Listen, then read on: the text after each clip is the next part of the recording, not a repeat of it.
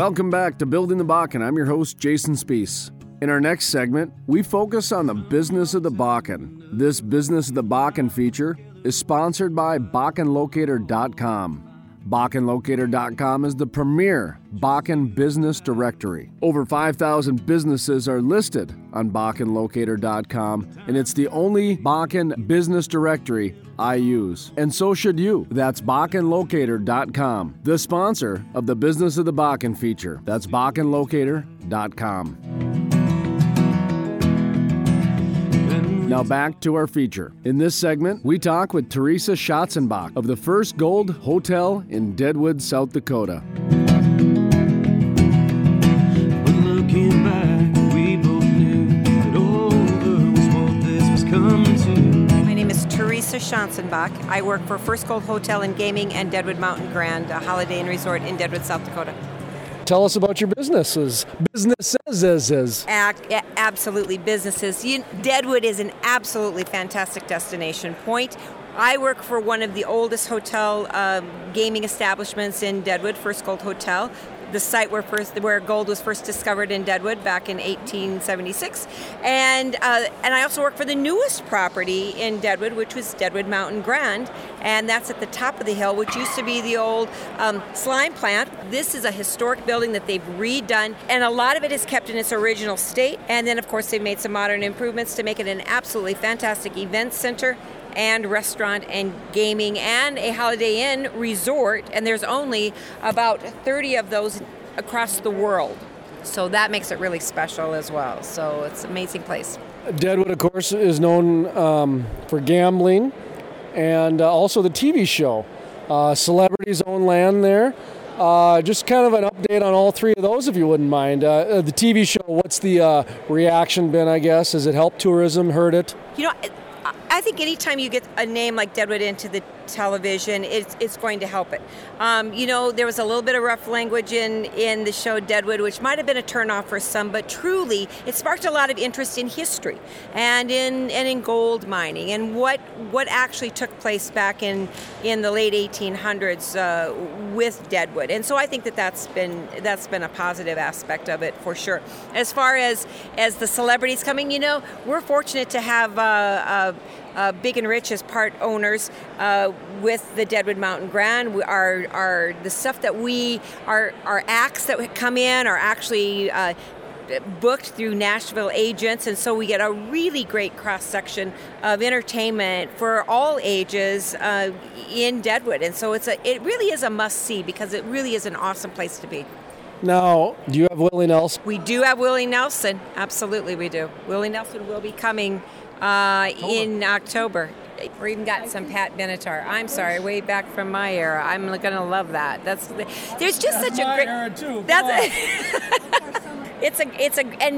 there's always new bookings taking place, so you never ever know. So you always have to be checking the website and become a fan on the Facebook page to really get in on the latest and the greatest that's happening at Deadwood Mountain Grand. So there's a lot of fun things coming up for the summer. Plus, it's really an awesome, it sits in such a wonderful position for Deadwood Jam, for cool Deadwood nights, just where it sits up on the top of that hill. It just is a perfect place to overlook Deadwood, and all of it's historic beauty, and taking all of the awesome events that take place throughout the course of the year in Deadwood. Are you seeing workers coming down to Deadwood from the Bakken?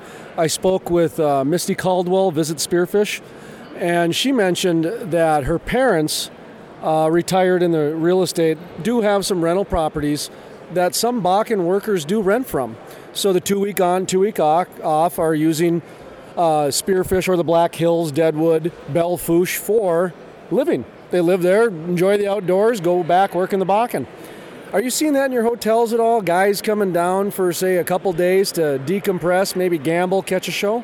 Absolutely. There are a lot of them that come down from Deadwood to Deadwood because it's a simple drive. It's a simple drive. It's enjoyable. They're decompressing as they're just driving down there. And as they hit just getting into Belfouche and you see the beautiful Black Hills just straight ahead. I mean, it's just very relaxing, and we're seeing a lot of people come down there. A lot of them, and we're welcoming them. They're coming for all kinds of reasons. They're coming for skiing. They're coming for snowmobiling. They're coming to stay and to game, but they're also coming to enjoy all of the adventure and the nature and the beauty and the other tourism attractions that are in that area. And it really is a year-round destination. And because of that, they can come any time of the year and really enjoy Deadwood and what it has to offer them and their families.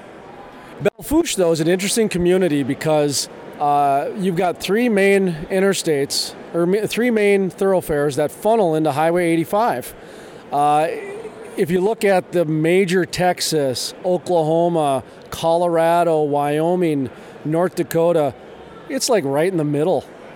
Even from the east side, you've got shipping from Joliet, Illinois coming through 90, and it has to funnel up through Highway 85. What is the chatter? What is the buzz in the Black Hills, Belfouche, Deadwood, Spearfish about the Bakken? You know, we have been watching this for a long time, and knowing that the oil boom was going to be taking place just by all of the different reports that were coming out. All of those communities have really been embracing that, and part of that is through the Ports to Plains corridor, the Theodore Roosevelt Expressway, the Heartland Expressway. We have been working very, very diligently as communities in the Black Hills region to have proper infrastructure, transportation infrastructure in place. It's very, very important because we are seeing such huge loads.